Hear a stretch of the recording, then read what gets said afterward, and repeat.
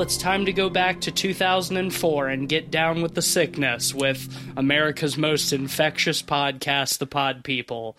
I'm the modern Zambi, Matisse Van Rossum. I'm the world's best mall cop, Ben Sheets. I'm worried about being a buzzkill this episode, Cleveland Mosher. Well, we're back for part 2 of our original versus remake on Dawn of the Dead. Last week we talked about the 1978 classic George Romero Dawn of the Dead, a perfect film which we all rated 5 out of 5. And this week we're talking about the 2004 Zack Snyder remake of Dawn of the Dead, written by James Gunn, and directed by Zack Snyder, and starring Sarah Polley and Ving Rhames and some other people that I could not give fewer Mr. shits Modern about. Family and Mr. Modern Dougie Family and from House from of House Cards. of Cards. Oh fuck! So this was Ben's pick. So if you thought the original was too subtle, I got a movie for you. It's directed by the least subtle director on Earth and one of the dumbest directors on Earth, Zack Snyder. And this was real early in his career. One of his first. I think it might have been his first film. Also, his best film. You know, I said that before we watched it again, and I think I stand by that. You know? I think I would agree with you. But that being said, it cannot be overstated how low of a bar that is, because this movie is still trash.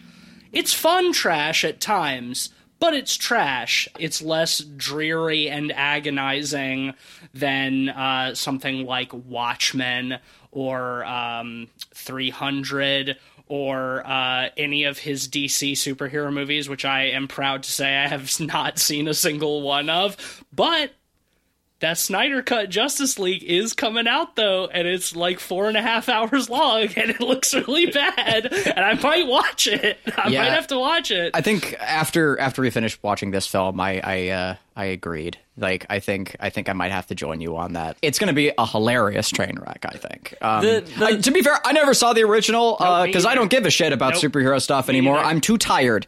And I used to love it. But anyway, I've talked about that before. Point is, this man, I cannot stand his directing, but it in often like a very comical way. Like, and it is fun to make fun of. My worry about the Snyder Cut of Justice League is Zack Snyder has taken upon a self-seriousness later in his career very much that is not really there in the same way in Dawn of the Dead, for example. Thank God. Yeah, and I think because of that, it's going to have a dour seriousness and maybe just be boring. Yeah, boring and that's my insufferable. biggest worry. Whereas for this movie, you know, circling back to Dawn of the Dead, I will go up to bat for it a little bit because, you know, with remakes of classic masterpiece movies, if it's not broke, don't fix it. You know, that's the thing. If you're going to remake a classic movie, you can't do it in the same way. Absolutely. It's already done perfectly. If you're going to do it at all, you have to completely go in a different direction.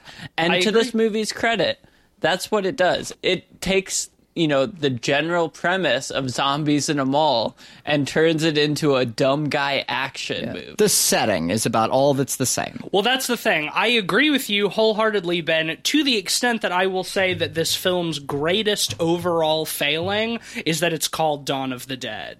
Yep. Yeah. It is otherwise mostly indistinguishable from the George Romero film, other than that it is set in a mall during the zombie apocalypse, and we get very brief cameos from, like, Ken Foree, Tom Savini, and Roger.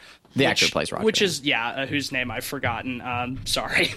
Otherwise, if this movie wasn't called Dawn of the Dead, it wouldn't make it a good film, but it would at least make it a mediocre and otherwise unremarkable, but occasionally fun modern zombie flick. The very nature of being called Dawn of the Dead, it reminds you of the original, does it way more harm than anything else. I agree. It is. I almost like took offense to it like a couple of times. Well, I mean, when you try to compare it to Romero, it is offensive. Yeah, I agree, and I think that its best parts are when it's not trying to be Dawn of the Dead, and there are a lot of fun if confusing moments in the movie. I'm all for like handing the torch off to a new generation. I don't have too much beef with remakes in general. Like, especially the older I get, the more I think like, you know, you can have as many like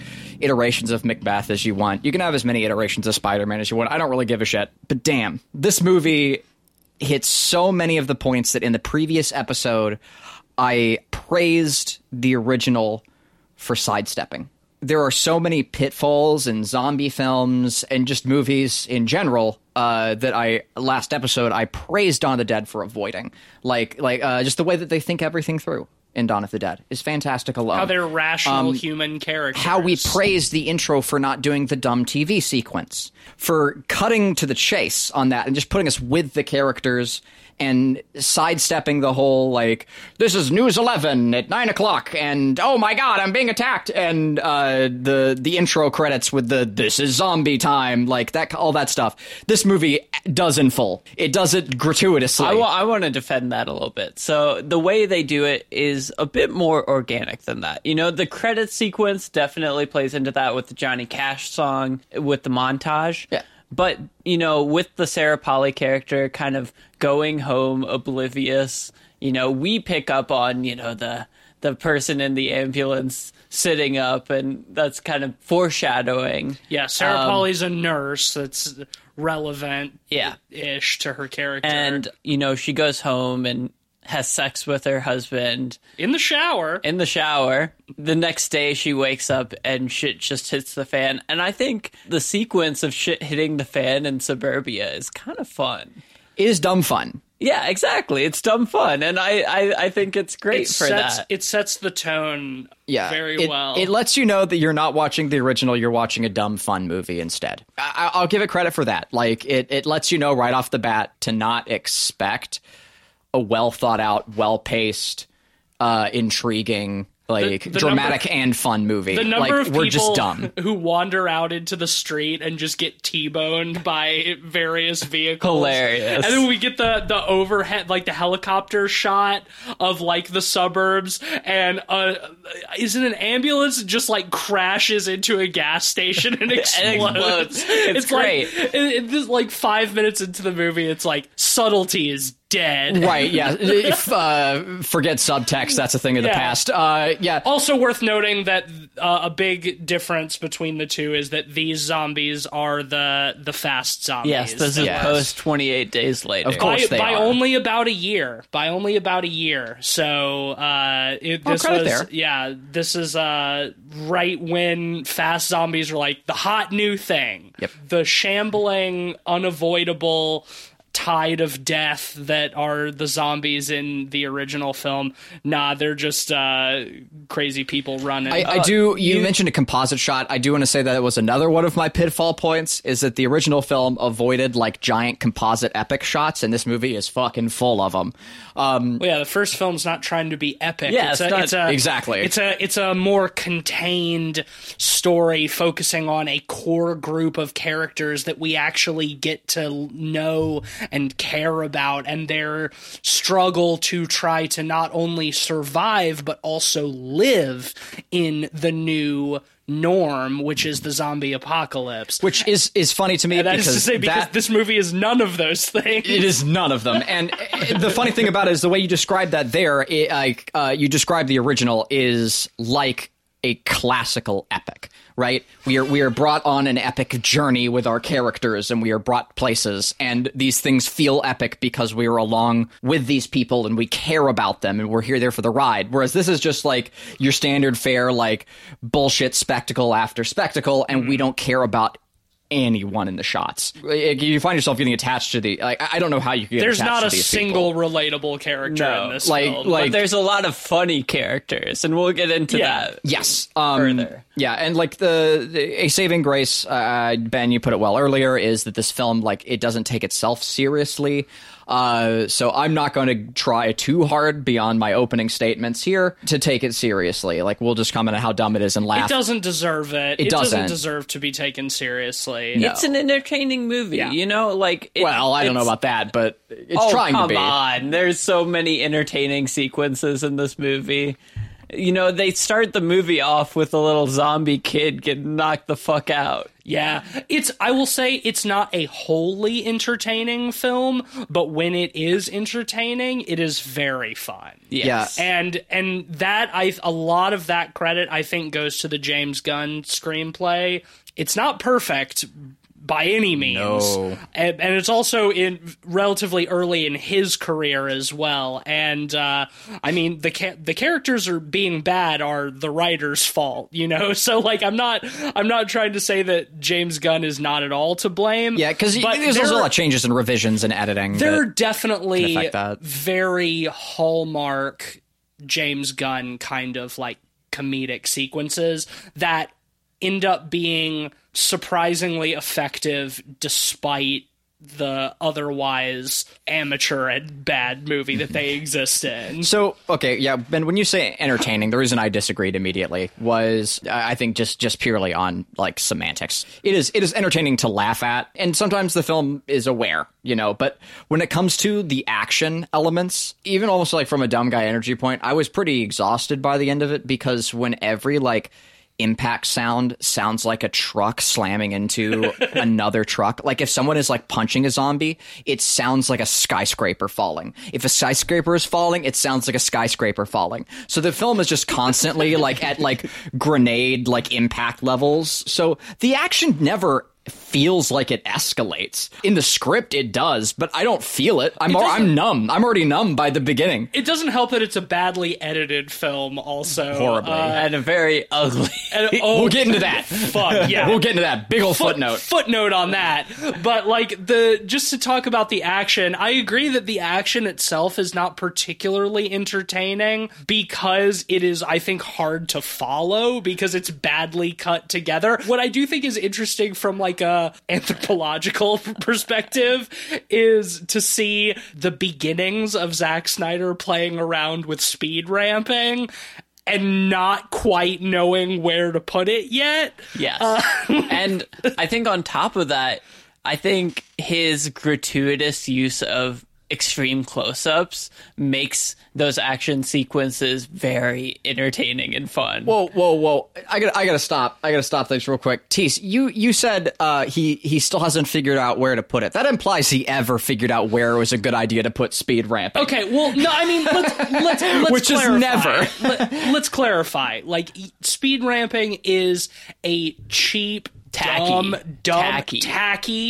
tactic, but there is a right way to use it if you have to use it. And you don't necessarily have to like it, but I'd say by the time he got to 300, he knew how to use speed ramping. I'll put it this way. It's still tacky. It's one thing to speed ramp someone being kicked into a giant pit. Yes. It's another thing to speed ramp a granny stomping on a cigarette. My Yes. point exactly. Okay, well said. Thank you, Ben. Well said. My point exactly. all right, But I'm with that. I will say, Zack Snyder's tendency on directing action in this movie, personally, I think it makes those scenes way more entertaining than they would otherwise be, just because of how over the top and absurd they get. We'll get into this scene further, but I just want to say the Zombaby sequence is one of my all-time favorite zombie movie sequences, just because it's so stupid and so funny.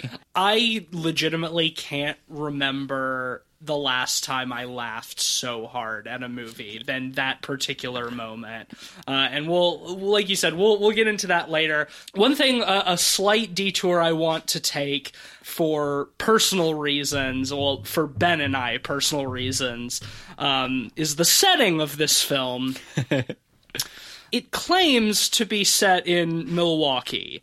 And longtime listeners of the podcast will know that this podcast was born in Milwaukee. That is where we started the podcast. It's where we were living at the time when we had our original third co-host, Eugene. Ben, Eugene, and I all went to film school there together. We were living in Milwaukee. So as folks who spent a good amount of time in Milwaukee, I think that Ben and I are well qualified to say that this film was absolutely not set or shot in Milwaukee, despite what they say. What are you talking about? That was totally the Mayfair Mall.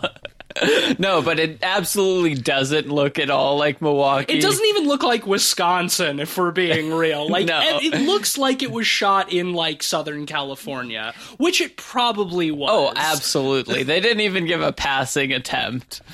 And, like, the very minor, minuscule attempts at like, trying to make it, like, Midwestern are grossly offensive, I think, to actual Midwesterners. The only one that I can really think of is, like, the one security guard who was talking about how, oh yeah, if the zombie apocalypse didn't happen, I was gonna fucking smash that fat chick from the Dairy Queen, you know? Which is an incredible line, in fairness. It is pretty funny. It is pretty funny. But, like, you know, they spend most of the movie in the mall, so it's like, you can say, okay, sure, it's set wherever. But, like, towards the end, we get, like, a shot of the city skyline, and it's like, they didn't even try.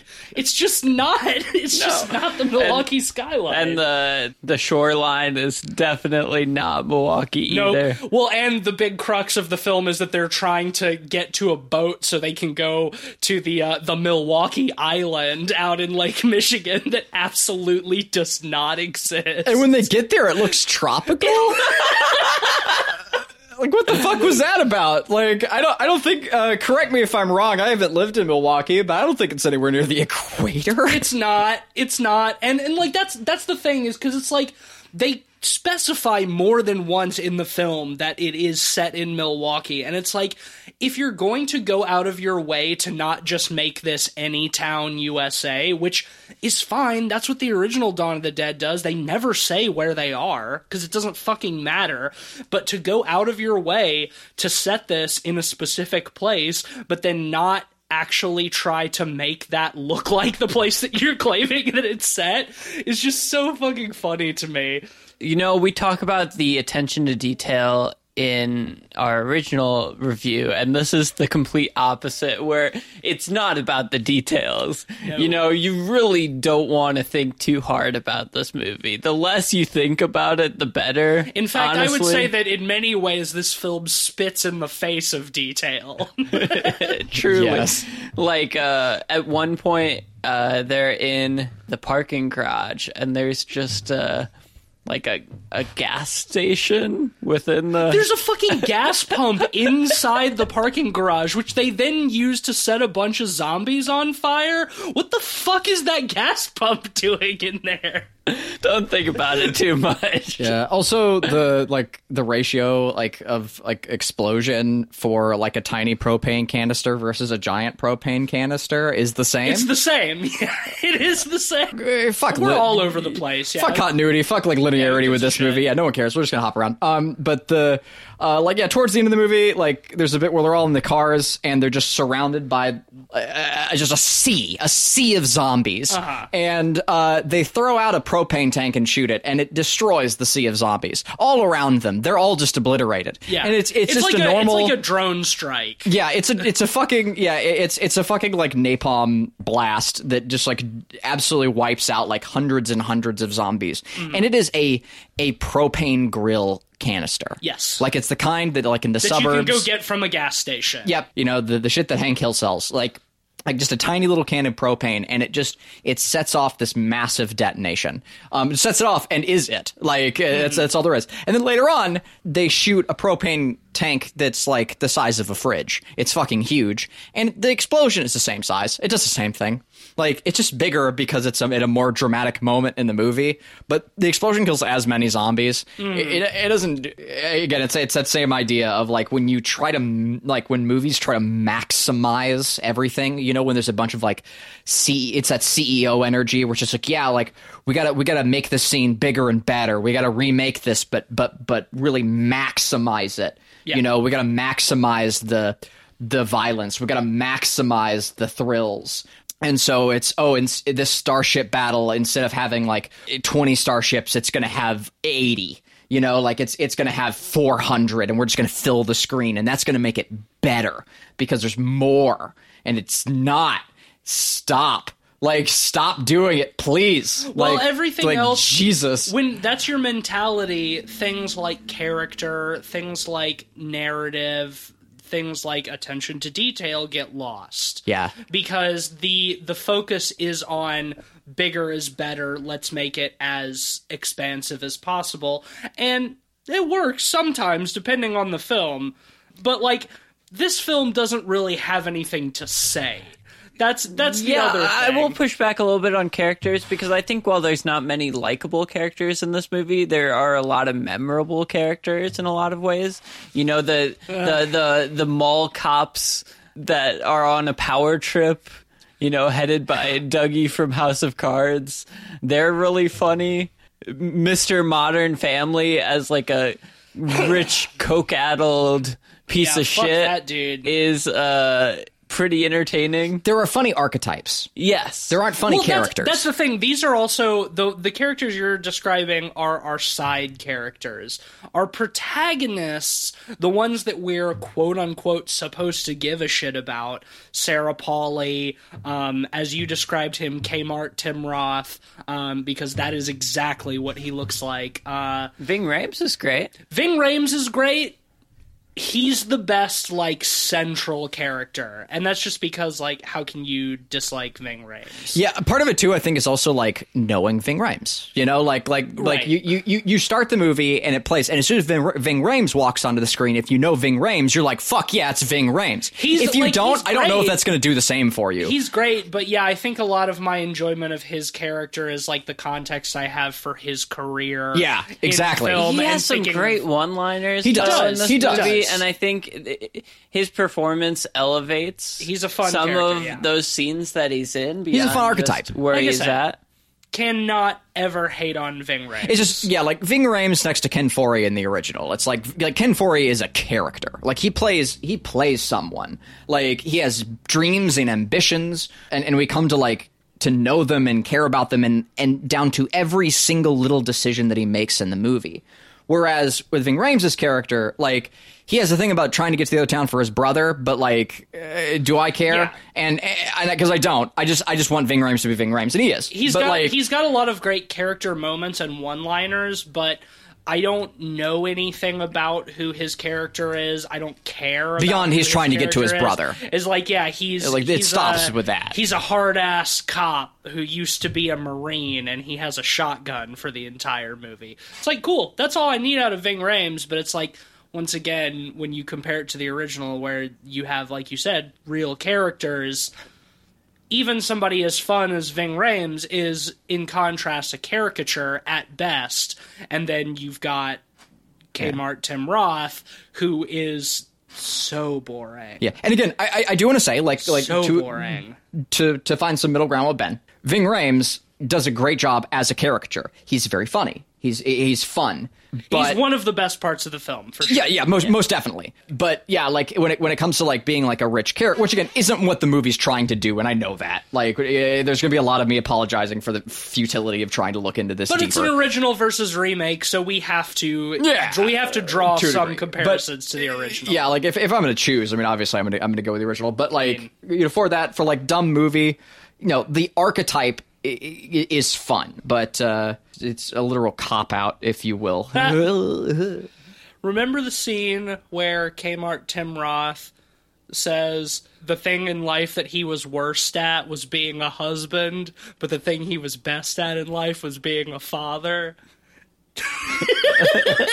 Yeah, man. I was watching that. And from that scene on, even though 2 days before, maybe, Sarah Polley had watched a zombie child rip out her husband's throat in front of her. Yeah, very, very recently. She is all of a sudden mad horny for Kmart Tim Roth. I mean, just because he said, I was a bad father, I was a bad husband, but I was a good father. She doesn't have a kid. Let's be real. Right? Yeah, but no, but she doesn't have to. They make out like 5 minutes later, So, and then we're supposed to think believe that they are like a couple or whatever now. I mean, I don't know about you guys, but when he said that, like that he said that he's a terrible husband, but he's an amazing father, I mean, like, I just got super wet. Like, oh my God, like, isn't that like what you want your dream man to say? That he'll be really shitty to you, but he'll be a really great dad? Yeah, but if you squirt out a kid together, he'll at least be good to the kid. Yeah, even right? though he'll be bad to you. Yeah. Like, ooh. Oh man, oh boy.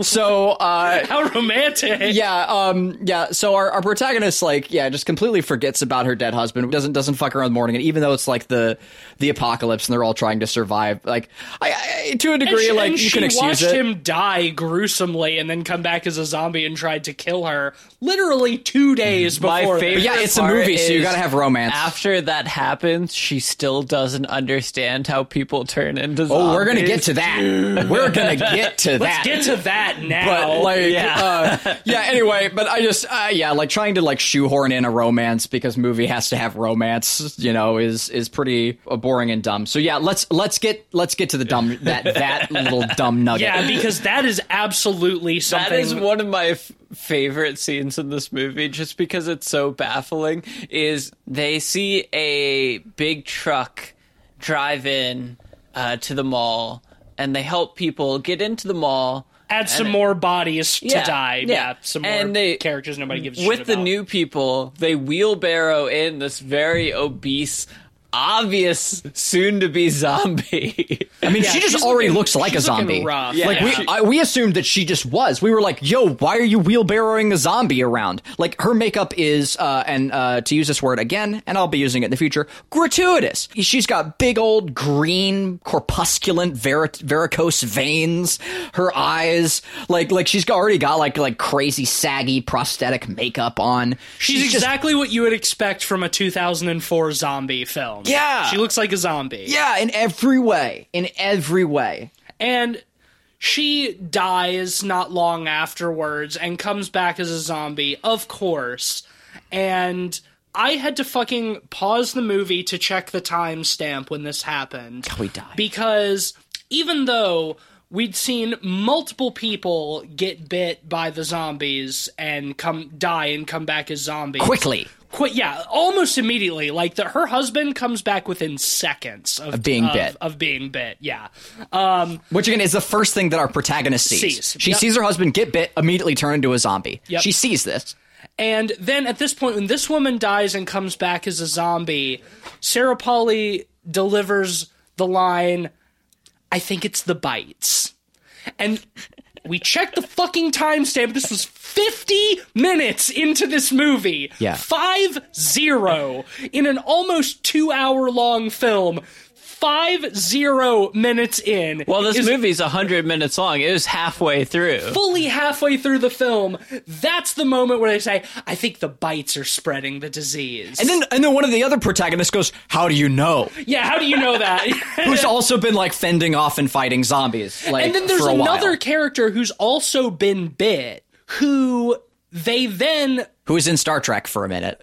Yeah, sure. He was a time traveler. Still, like, somebody is like, I think it's Ving Rhames is like, "Let me just shoot him." And they're like, "No, we don't know that he'll come back." It's like, yeah, yes, do. you do. Yes, you fucking do. Yeah, on screen, we saw you see someone, like you saw...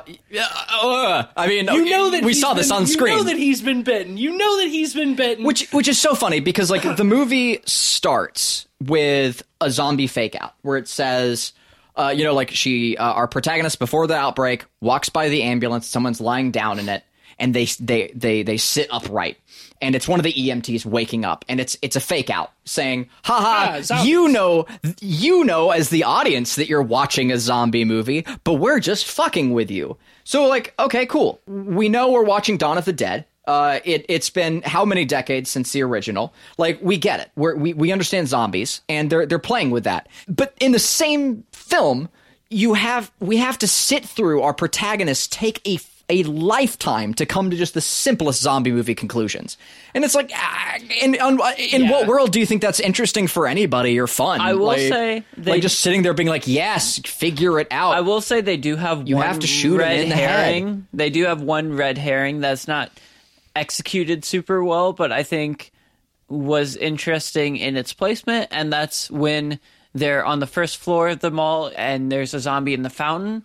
And you clearly see his blood go into the fountain, and then you see Ving Rhames get cut and fall into the fountain. If you didn't know the bite thing, you could consider that maybe, oh, hey, he's going to turn into a zombie. He got the zombie blood into his wound. Yeah, into his bloodstream. You know, I think this is within the script of the movie, maybe a clever bait and switch. However, in terms of Zack Snyder direction... Or is it a plot hole? Because, like, the virus would be transmitted by blood-to-blood contact, right? So if Ving Rhames was cut and fell into the fountain with an open wound and got zombie blood in it, he should have become a zombie, right? Yeah. Is it a red herring or is it a plot hole? No, obviously they clearly stated the rules as only bites. Yes. So, yeah, I think you could take it either way, honestly, but... I think it's clumsy regardless. Yeah, it's clumsy in practice. I think in the script it, could work as a red herring, but it's not executed well. But I think I want to mention that on top of the Star Trek extra that got bit, the pregnant woman also got bit. Yes. And that brings us to maybe the best sequence of this film. The Zombaby. Yeah, the best moment of the film. I think in a largely gratuitous and tasteless sequence, but oh my God, did I laugh so hard. Well, I think part of why we laughed also is how... because the effect was bad? No, it's because of how soon we predicted it. As soon as they get to the mall, like, I stopped we see that she's bit early on, so it's not like a huge leap to make. Yeah, but still, like, a good, like, half hour or 40 minutes has to pass, like, between the two events. Right. So, like, as soon as it happens, we're just like... or almost as soon as we saw her, like, I can't remember when, but, like, we stopped and like I said, like, okay, definitely a Zombaby. And there are two ways this can go. Either it's gonna, like, forgive, but it's gonna, like, pop out of her and scurry across the floor, and be all, like right off the bat. Because it's a tasteless movie already. We know this. So, like, I figured, okay, it's gonna be tasteless. It's gonna do that.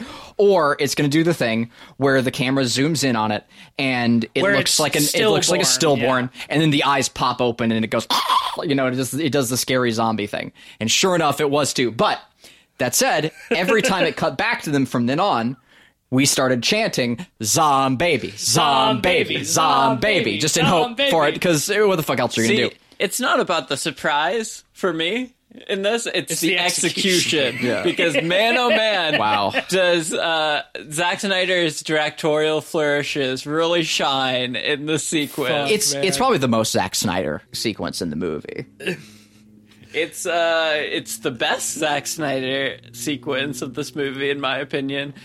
Not intentionally so.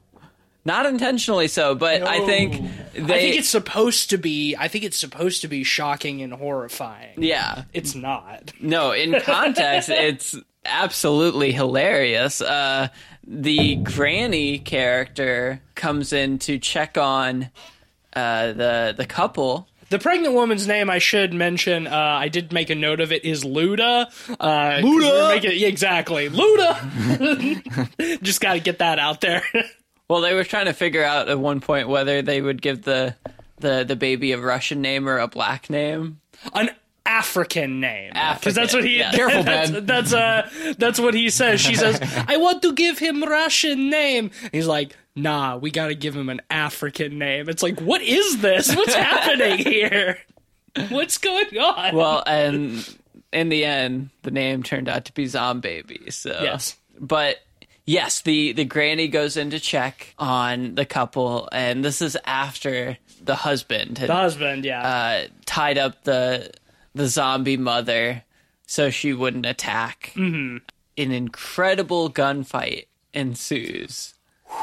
The way it's shot with these gratuitous slow motion close-ups of the guns is just incredible. Between the granny and the husband, zombie Luda wakes up and the granny pulls out the gun to shoot her because the granny's strapped too, and she and the husband have like a 5 foot apart slow motion like gunfight where they both just absolutely riddle each other with bullets.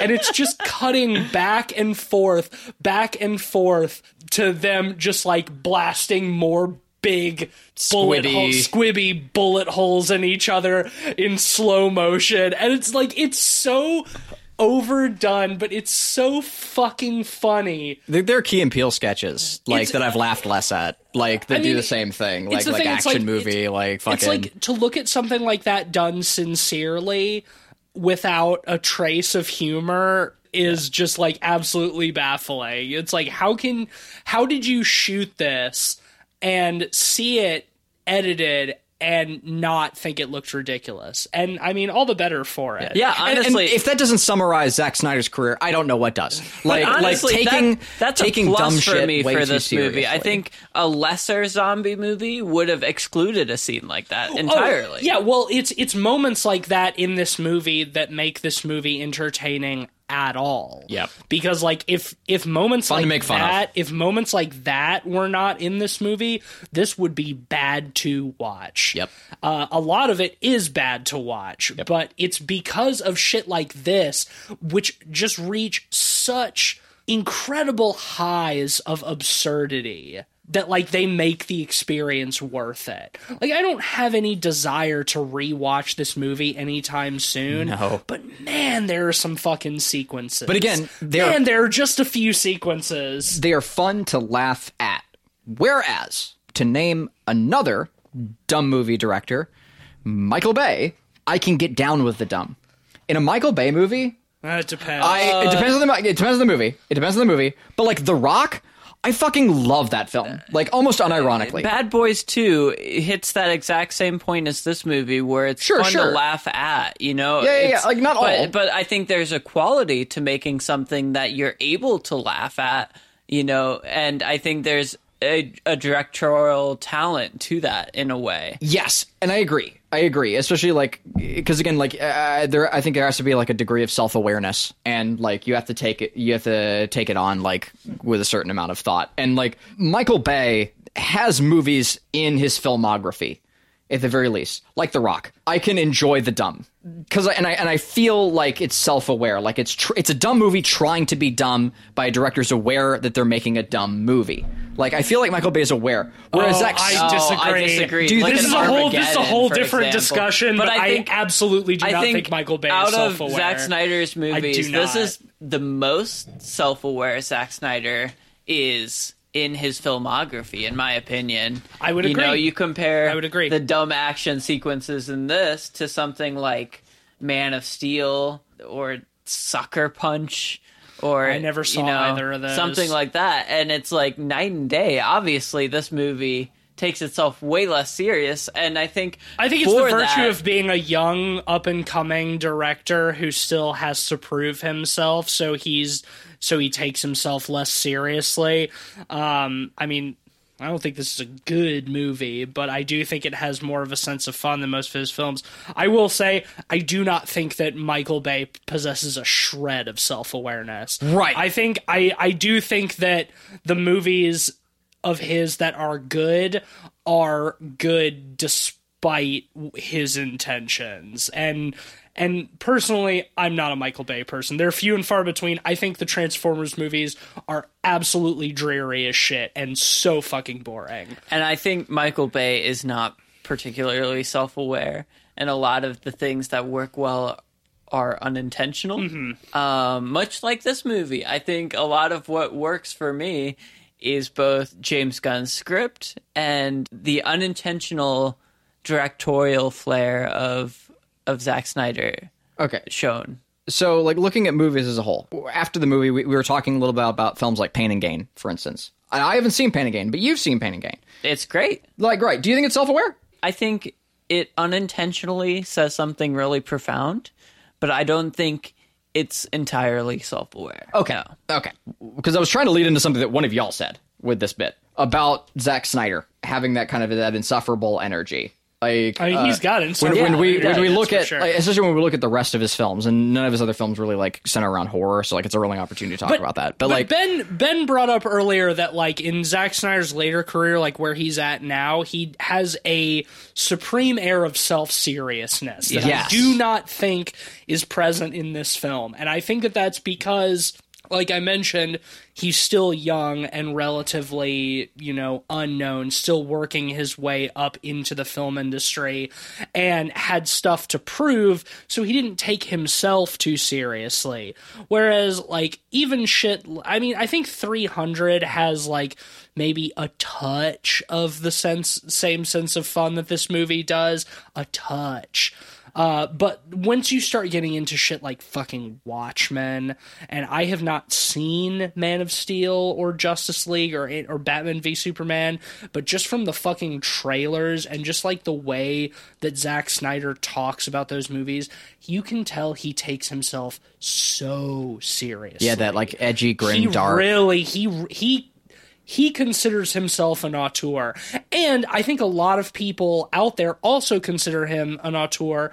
Look at the fact that they are now releasing a fucking Zack Snyder cut of at this point, 3-year-old movie? When did Justice League even come out? 4 years ago? Is that right? I don't know. It's in a memory pit for me. Right, exactly. The fact that fucking edgelords online have been clamoring for the Zack Snyder cut for so many years that the studio finally said, fuck it, okay, yeah, let's pour millions and millions of dollars into this. I saw somebody on Twitter say something like the only other director who has sucked as much money from a studio for a self-aggrandizing vanity project is fucking Tom Green and Freddy Got Fingered. Which is also a great movie, in my opinion. But I think that was done as a prank.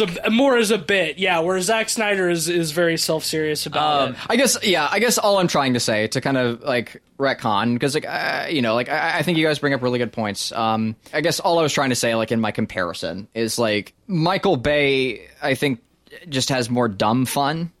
Like if I like comparing the two, like I look at a movie like The Rock. Michael Bay is less of an edgelord. Like, I think he still takes himself pretty seriously. I think this movie is the closest Zack Snyder has come to Michael Bay. Yeah, and I say that as a positive thing. Yes, but like looking at the rest of their films, like we're just talking about Michael Bay and Zack Snyder. That's all I'm trying to say. Between the two, I personally find Michael Bay less insufferable than Zack Snyder because of like the grim dark. Zack Snyder makes movies where he feels like he's like being a genius, like he feels like they're really smart moments. Right. Like at least that's the vibe that I get. That's this is a really good segue. And I don't necessarily get that from Michael Bay, where I feel like Michael Bay is making popcorn movies for dumb people and knows it. But I don't think he necessarily knows it, but he's definitely carved out a niche for himself where he has a very specific thing that he does, and he's not so edgy about it as Zack Snyder is. I want to make a segue from this into, I think, one of the bolder choices of this movie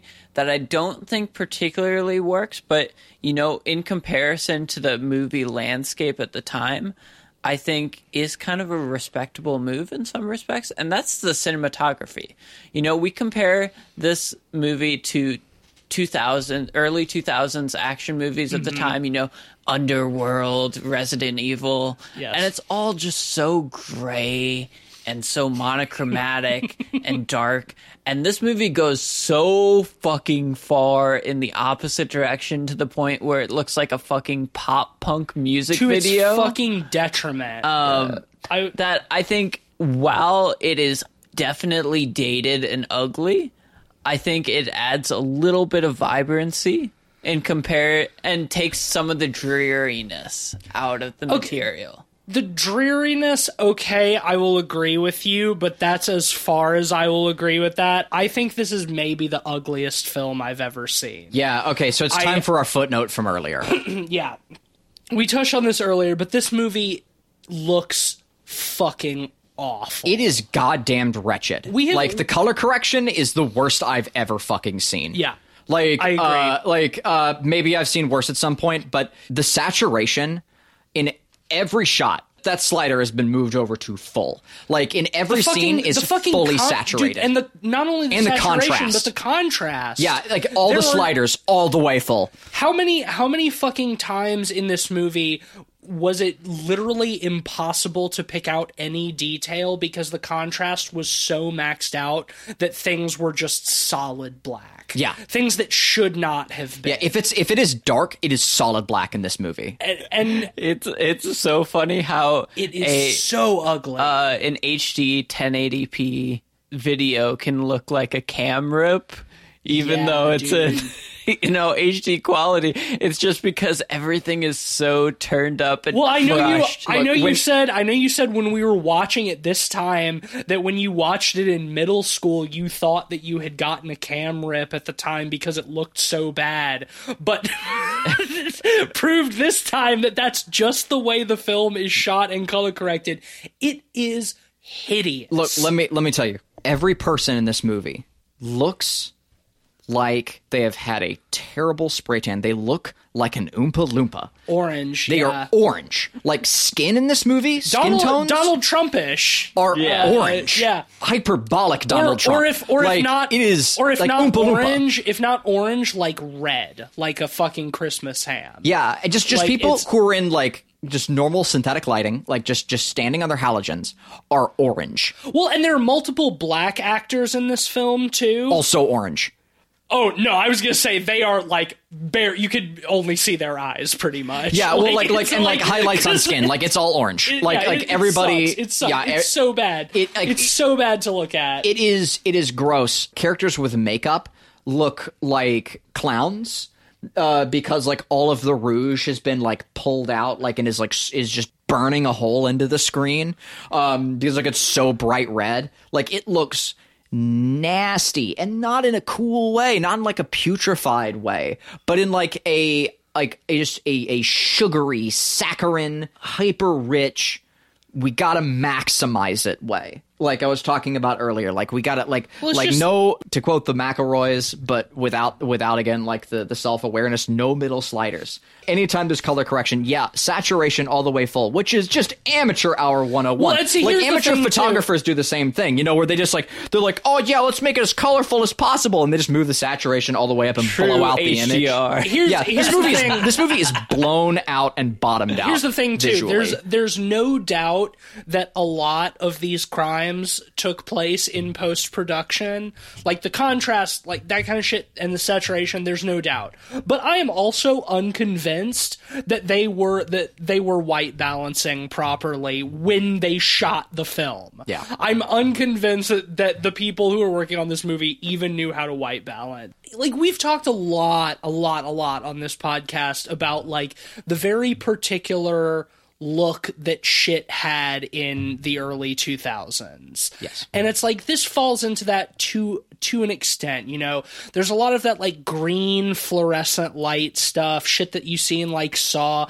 But at the same time, like when we were watching this movie, I started thinking like, oh yeah, early 2000s. Then I also thought to other early 2000s movies that we've talked about on the podcast, like The Descent, or like Cabin Fever is the one that really came to mind, because when we did our Cabin Fever episode, we talked about how, like, in terms of its color, how gorgeous that movie is. Weirdly, for the type of fucking movie it is. Very careful attention to detail in terms of coloring. Like, they very clearly shot a lot of that movie in golden hour, so the light has the particular quality. And then you look at something like this, made like a year or two after Cabin Fever, and it's just awful to look at. It's so fucking bad. Well, I think it's the difference of a director that has seen movies, the director that has not seen movies. Yeah, absolutely. But fun piece of trivia, this cinematographer who did this film also was the cinematographer for a little movie we've covered called Santa's Sleigh. Okay. All right. Then I don't know what to do with that information. Santa's Sleigh is not a particularly... it's not really an ugly movie. It's a very early 2000s looking movie. But, man... Like, I was honestly, just from the beginning, I was just completely blown away by how terrible this movie looked and continued to look. Fucking Modern Family guy, he was one of the only characters who was not orange. He looked like fucking Voldemort. He was so white. It was like, what was going on when they were shooting this movie? How did they look at this stuff and say, like, yeah, that looks good. Yep. That's it. Well, again, for the same reason, like amateur photographers like pull up the saturation to full. Like it's amateur hour. Like you look at it and you just confidently say, "This is great." Like when it looks like garbage. Cinematic. Yeah, it's amateur hour. Like that's all there is. The funniest part to me is it's clear that this is an intentional decision. Like I think Zack Snyder. You think so? Yeah. Well, considering that the cinematographer has done normal movies in the past, I think Zack Snyder went out of his way to kind of push this angle. I mean, I would not be surprised to learn that... Well, also, like, a lot of that shit also could have been done in post. Like, I said that they didn't know how to white balance, but maybe like it really did mostly take place in post. But I can absolutely see Zack Snyder in the editing booth behind his editor being like, yeah, dude, crank up the contrast. Like, are you sure? Like, it's already up pretty high. Like, we're losing a lot of, like, the mid-tones. It's like, yeah, no, crank it up. Yep. That's it, right there. Maximize it. I was like, you're sure this is where you want the contrast? It's like, yeah, man, that's where it's at. Yeah, you know how hot it is in Milwaukee? Everything's got to look like it's on fire. But yeah, I think this movie certainly has a look to it, and it's not one that's seen much in other movies. It's just... And I'll say that much. Yeah, like I can see an argument for, like, well, it's a zombie movie. It's supposed to look wretched, but it's not fun to look at. It's not fun to look at all, and the rest of the tone is trying for fun to look at. And it's not scary. It just looks bad. It just looks poorly made. It's rough. It's really rough. Now, point of praise. We mentioned it briefly, but I do want to say this movie, it gets a lot of things wrong in respect to how well the original did. And even for the sake of legacy, it fucks up a lot of things, I think. Mm-hmm. But one thing I think it does quite well is bringing back the original actors on TV for cameos. I thought that was a great choice. Yep. Yeah, the cameos, I agree with the you old school cameos rule. Like, those are great choices. They're well done. I think that the scenes that they pick and the roles that the characters play are awesome. Ken Foree in particular, playing an old priest on TV. That's great because he's also introduced in the original movie. He's saying that the apocalypse is happening because of the gays, basically. Yeah. All the gays and the sinners. And he still delivers his same famous line from the original, when there's no room left in hell, the dead shall walk the earth. But recontextualized. I do think that if you gotta make that callback, if you gotta use the same line, the fact that they went out of their way to get Ken Foree to do it, awesome. Yeah, and that's great. Yep. I think that's the one nice thing I have to say. But that I did want to say it, and there it is. Yeah. That's well done. And Scott H. Reiniger, that's the actor's name, who was Roger. He's like the general that we see on TV at one point. And as you mentioned earlier, Ben, Tom Savini also has a brief TV cameo. He's the sheriff of Milwaukee County, so he's Sheriff Clark. I think he's also wearing a cowboy hat. Was I making that up? Am I just imposing Sheriff Clark onto Tom Savini? But I agree with you. The cameos are good. And what I will also say, to the film's credit for how ugly the cinematography and color correction and shit is, the zombie makeup looks good. It looks great. Yeah. It looks great. It's mostly practical effects. All of the blood and stuff is squibs. That all looks really good. The zombies look like zombies, which was my one minor complaint from the original film, is that they just look like people in clown makeup. So at least in this movie, the zombies look like zombies. Are they less scary?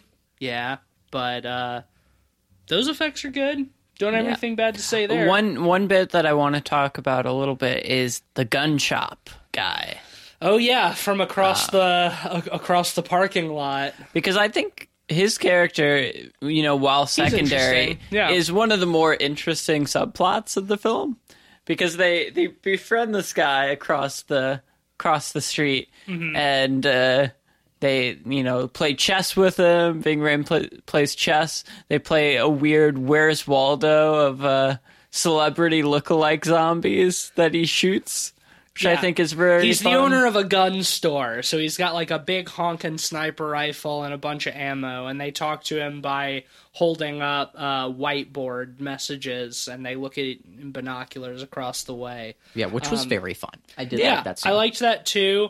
And the one where they're like picking out zombies in the crowd who look like celebrities, like you mentioned. They're bored. They're playing games. Yeah, get Burt Reynolds, and they hold up the whiteboard that says Burt Reynolds, and then he shoots that one. Yeah, the one with the mustache. It's super fun. It's fun. Get Jay Leno. I liked that. I mean, the only thing is with that character is it doesn't really come to anything. Well, I will say it comes to something very funny, in my opinion. Because, one, you get the crazy lady obsessed with her dog. They send... Oh, they find that dog in the garage. Yeah. And they realized zombies don't go after dogs. What kind of head-ass shit is that? We gotta stop and talk about, how stupid that is. We see our protagonists, the characters that we're supposed to like, lowering this adorable dog that they found into a pit of zombies, like Jurassic Park, like the goat into the T-Rex pen in Jurassic Park. Like they lower this dog down, and they just say while lowering it down, zombies don't go after dogs. I just want people. That's cool. Don't worry about it. And it's just what are you doing? All that is based off of is that they found the dog in the parking garage, running from zombies, where there were zombies, and like, oh yeah, well, if the zombies went after dogs, then he wouldn't be. Then this dog wouldn't be alive. So let's send him which it totally could have been. And I mean, they were right. Well, they were right because of the script. Because the script made them right. Because the audience needs to not hate the protagonist, even though we still do. Because it's you don't have enough evidence for that. Why are you lowering a dog into zombies? But also don't do that to my heart. What kind of logical sense from a world building perspective does that make, that the zombies are only interested in eating other people? That when they're strictly cannibalistic and nothing else, they're big dumb zombies. Whereas the concept of zombies is mindless consumerism, anything they can get their hands on, they eat, right? But nope, we can just lower this dog, and the dog just walks through a whole parking lot full of zombies over to the other side. But then when it gets to the other fucking side, the zombies just get in through the dog door.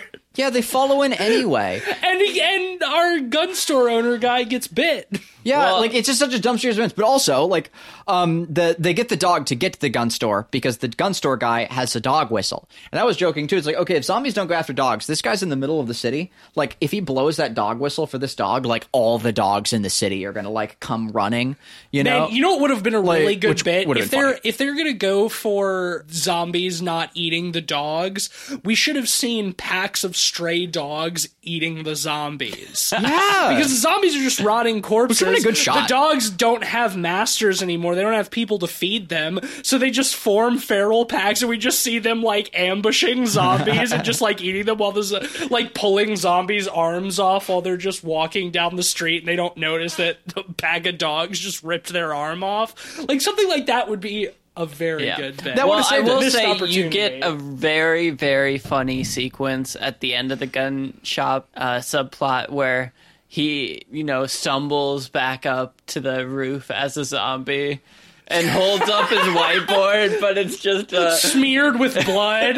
He just smears blood on the whiteboard and holds it up. That was amazing. That's a hilarious bit right there. And that's like one of those examples of like the funny, like obvious James Gunn flourishes in the script. Another one that I took note of that I thought was funny is when they first get to the mall at the beginning and they encounter House of Cards Dougie and the other two or the other few mall security cops.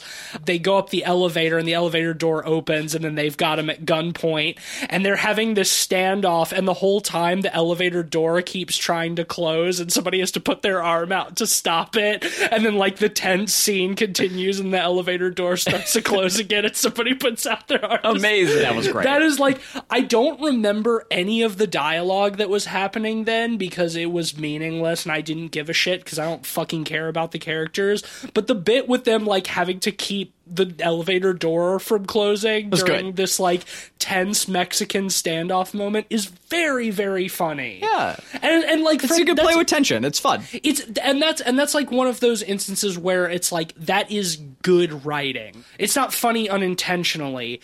That is just like legitimately good comedic writing. It was scripted to be funny. And like the gun store guy like wiping blood on the slate and holding it up is like another instance of that. And there are a few of those in this movie, and like that it definitely does deserve that to its credit. Another one that I liked and I think has aged well was them using for their montage of like clearing out the rest of the zombies and building the zombie cars, to get out of there, is they play Richard Cheese's like jazz lounge version of Down with the Sickness. And that's funny. Like, that was good. Like, during the film, we don't have to deal with, like, the cringy original, and the whole, like, well, yeah. Well. Footnote on that. I'm doing that for dramatic effect. I thought, hey, that's kind of fun. Like, Richard Cheese is still funny. Like, he takes these edgy songs, he turns them into jazz lounge. Amusing. It's a good bit. And it was 2004. It was 2004. It was fitting for the time. Yeah. And, they clear out the zombies. Good montage. Well done. That's funny. Then they have to go and use the original over the credits. Well, it's in the post credits. Yeah, the post credits. We get the original god awful Down with the Sickness. Man, but what I will say is, at the time, it didn't have this effect, but in 2021, having a post credit sting end with the "wah" is fucking hilarious. Yeah. It is so funny. It's great. Like I can't fault them for using Down with the Sickness in 2004 because that is just what you would have done. Like, for the time, it makes perfect sense, but in hindsight, 15, 16 years later, it has aged so poorly. And to have a film that both ironically uses the Richard Cheese lounge version of Down with the Sickness and then unironically uses the original version over the credits is wild. Well, it just misses why it's funny. Like, and like it completely misses why the Richard Cheese version is good. But here's what I'll say where I disagree slightly. Yes, in general, getting the wah like stuff is fun. I still kind of think that those vocal effects are fun in like a really shitty cheesy way. But here's my problem, right? Well, to quote, Disturbed was a thing. Yeah, I was into Disturbed in 2004, but we were children. Like, and that's Correct. A big factor. Like, because these are adults making this movie, right? And but I also think adults were into Disturbed in 2004, and that's fine. I'm fine with adults being into Disturbed now. I don't have a problem with that. It's just when nu metal was the thing. Yeah, and that's fine. That's whatever. Nu metal, butt rock, all that stuff. But here's the kicker for me is they have to use the version of Down with the Sickness that includes to quote Anthony Fantano, like the domestic abuse solo at the end. That's the only version of that song that includes that. Like, what are you talking about? That's just like is part Jesus of the song. Christ. Like it's in such bad taste. It's always been in bad taste. Wait, you said the version of it. That poses the question. Well, that's what I'm saying. Does the Richard Cheese version have this domestic abuse solo? It doesn't. Okay. No, it doesn't have it in it. Like, and again, one of the things I like about it, but like, it knows where to pull the punches, because it's too edgy. That's the joke. Yeah, exactly. Whereas, yeah, like, I don't know, just like that whole like, no mommy, don't hit me anymore, like shit is just like, it's just in bad fucking taste, man. It's never not been tacky. Yeah, and that's my point. They're adults making this movie. Like, that's all. Yeah. Like that's like, how can you like think that not know that isn't going to age terribly? It's Zack Snyder. It's 2004. Yeah, it's Zack Snyder, and also I bet Zack Snyder still likes Disturbed. Like absolutely. I believe that wholeheartedly. Can we, before we wrap up, I want to talk a little bit about the buses that they trick out. They pimp my ride these buses to be zombie proof. Unbelievably so. Yeah. Unbelievably so. I mean, it's fun. It's fun, but it's like, I don't believe that this ragtag group of people would have the welding skills, the welding skills, the technical and mechanical ability, and also the materials. One of the mall shuttles has a bulldozer blade on it. Like, where did they get that? Yeah, like a whole the whole like shovel like on a front end loader is just like attached to it like a cattle pusher on a train. Yeah, like a fucking cow catcher. Like, where did they get that? Yeah. You can't buy that at the mall. Well, tease. There's snow plows in Milwaukee, obviously. Ooh, fuck. You're right. No, but man, maybe if I actually believe that this movie took place in Milwaukee, then that might make sense. On that side note, I did look up locations, and I was considering suggesting it, but now I know for sure that sure enough, most of that film was shot in Ontario. Because that's where everywhere is shot. Okay, I guess Southern California. So there are some sequences that are also shot in California on like the Universal lots, as to be expected. But the big kicker for me is, sure enough, called it earlier, the island shot in Clearwater, Florida. Yep. So sure enough, it is on the equator. It's in the tropics. And correct me if I'm wrong. And that's supposed to be like on Lake Michigan. Correct me if I'm wrong, but nowhere in that was anything shot in Milwaukee, Wisconsin. There's like 13 locations, none of them are Milwaukee. Right. Yeah, perfect. No, absolutely none of them. That makes sense. Nowhere near. My favorite part of the bus is that they added like a chainsaw little slots. Yeah, so they could. I mean, it's a kind of clever idea. So they can, if the zombies start like swamping the shuttle, they can cut them down. Sure, it's clever, but the gun store owner was starving, waiting for them to come and save him, and they're busy. Yeah, they're like 5 more days and it'll be ready. He just holds up a sign that says hungry. This man's out of food. He's a block away. And also because they painted flames on the side. Yeah, they're busy putting barbed wire and painting flames on these buses. The barbed wire, the dozer blade, and the chainsaw slots. Like, I could think, okay, practical. You know, like they're sending it out. They're armor plating it to plow through zombies. It's like, okay, I can forgive that. But the fact that they're making this man wait so they can paint flames on the sides of their battle buses. That's really funny. Another point of realism, or another lack of realism point, however the fuck you want to phrase it, that is in the detriment of this movie, is the mall itself. In the original, we know where everything is in the mall pretty clearly. Like, it's all laid out for us. Like, in my mind, well, yeah, because I can picture the mall. Because part of the story is them getting the map and figuring out how to get to things in the mall. They make a home out of it, right? Yeah, and the mall, it's very practical. Is, guess what? Full of zombies. Yeah. When they get to it. Like, it is riddled with zombies in the original. They get to it, and clearing out the mall is a big objective in the film. And there's like 3 zombies in the mall in this one. Exactly. And it's really fun in the original. And it's a thing that I would think the new one would also have keyed into, is this idea of clearing out the mall. Well, the idea in this movie is the security mall cops have already done that. Taken the fun away from the audience. Like, so we don't get to have them like clear out this space. It's already done. So that stops being a thing. So the zombie action moments are by necessity brought about by acts of stupidity. Yep. Yeah. Like people being infected and them not killing them before they can attack, or going into the fucking parking garage and the zombies are in there. A zombie just hanging out in the bathroom. Or a zombie hanging out in the bathroom. Them within days of the outbreak deciding to go somewhere else that isn't safe for no reason. Well, the whole reason that like they partially why they switch things up and Ken Foree almost doesn't even want to leave is because the mall has everything they need. Exactly. That's the idea. The mall is the perfect place to hole up because it has supplies to last for years. But our protagonists, a small group for years, in this new one, don't have time to reach that arc. They're never given that. So like their choice to leave is just stupid. Well, yeah, to go to an island in Lake Michigan because the idea is,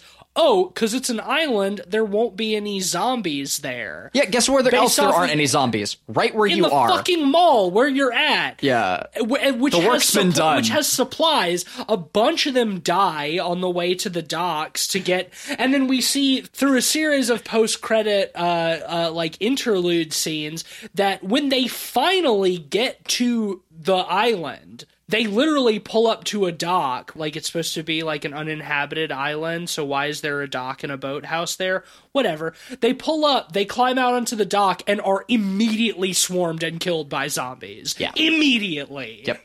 So the entire movie was for fucking nothing. And none of it means anything. None of it's important. Our protagonists are stupid. They make terrible decisions, so we have no reason to like them. Dumb things keep happening. And yeah, you're absolutely right. Because of that fact, because the mall has already been cleared out when they get to it, any action that takes place has to be because the main characters are dumb as shit. Yep. And our protagonist, she is just so stupid, man. Like there are just so many times where like they have her make dumb decisions or realize whatever because of the bites. But this starts from the very beginning of the film. We have her not know how windows work.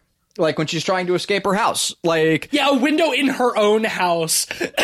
Yeah, like the zombie is like eating its way through the door and terribly shot. Here's Johnny fashion. Yeah, like it's trying to do that, but like is not Kubrick. So it looks. But she's trying. Yeah, she's trying. Which is funny. Like it's funny. Like trying to slide. Yeah. She's trying to slide open the window, and it's very clearly locked. Yeah. Like you can see it in the shot. It's like this is your house. You live here. Yeah, why are you struggling to get a simple window latch open? Why do you not realize that the window is locked? Like children can figure out how window latches work. You just move the one little latch to the side and it opens. And we can see the latch on it. Like it's not hard. And then all the while, I do agree, Ben. Like it is funny. Like when the zombie pops it, because it's like, oh look, it's an amateur filmmaker, like trying to do an homage to Kubrick. Like that's fucking funny. Well, but also the juxtaposition of this zombie just coming in head first. It's hilarious. It is. But yeah, so we just have all of our protagonists are dumb as shit. They make dumb decisions, and that's the movie. Yep. Well, I think it's time to rate because we've been going for a good long minute. Yes. So this is not a bad movie in my opinion. I think it's a fun movie, and I think it's again Zack Snyder's best.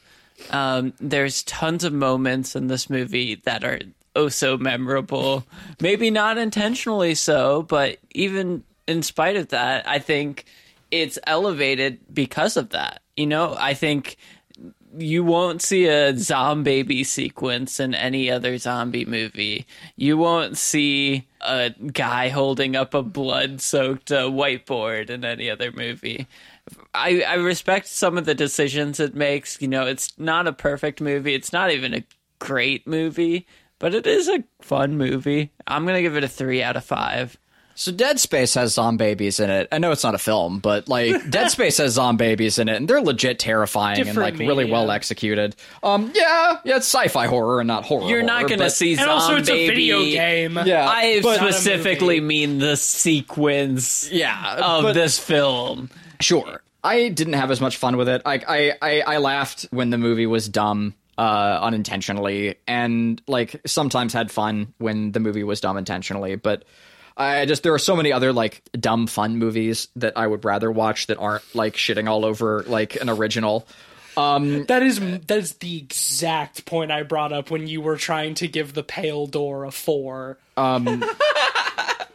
Yeah, that's fair. That's fair, and I'll give you that. I still really liked that movie, and maybe not for academic reasons. And that's well, same here. You know, I'm very okay with being a hypocrite, and I'll just own it. But in this case, this time watching it, like I got to go with how I felt, and whether that is in tandem with how I felt about The Pale Door or not. Well, it's not irrelevant, but it is different. And juxtaposed, but I'm a hypocrite, and I didn't like this movie, and you're just gonna have to deal with that. And I did like The Pale Door, and I'd rather watch The Pale Door again. And I know you disagree. Wow. But I really fucking hated this movie. I didn't have a good time. I don't want to watch it again. And yeah, it might be one of the best movies that like Zack Snyder has made, but that is not saying anything in my book at all. Garbage is garbage. It might be the best garbage, but it's still and it's like I didn't think it was that fun. The Pale Door. And again, there were things I found endearing about The Pale Door. I didn't have that great of a time. I'm giving it a 2. I thought there were some fun bits, but yeah, I didn't have a good time. I don't want to see it again. I want it out of my sight. It's hard enough for me to watch a zombie movie, like let alone a really not good one. Well, I'm going to split the difference between you guys. I don't think it was a good movie. I thought a lot of it was really, really bad to watch. It was particularly bad to look at. But whereas you say that The Pale Door had endearing things where this film didn't, I disagree. I think this film does have several particularly endearing sequences, some intentional, some unintentional. Usually the intentional was James Gunn, the unintentional Zack Snyder. It's a fucking stinky-ass movie. Like, it does not do the original film justice by any means, but it is still probably is Zack Snyder's best film. But I'm going to give it a 2.5 out of 5. Not something that I'm going to come running back to anytime soon, but definitely a few very memorable moments. And that'll give it an average of 2.5 out of 5. So it's exactly half of our unanimous score. Watch it or don't. Watch it or don't. Who gives a shit? Well, 2 things I wanted to mention super quickly before we move on.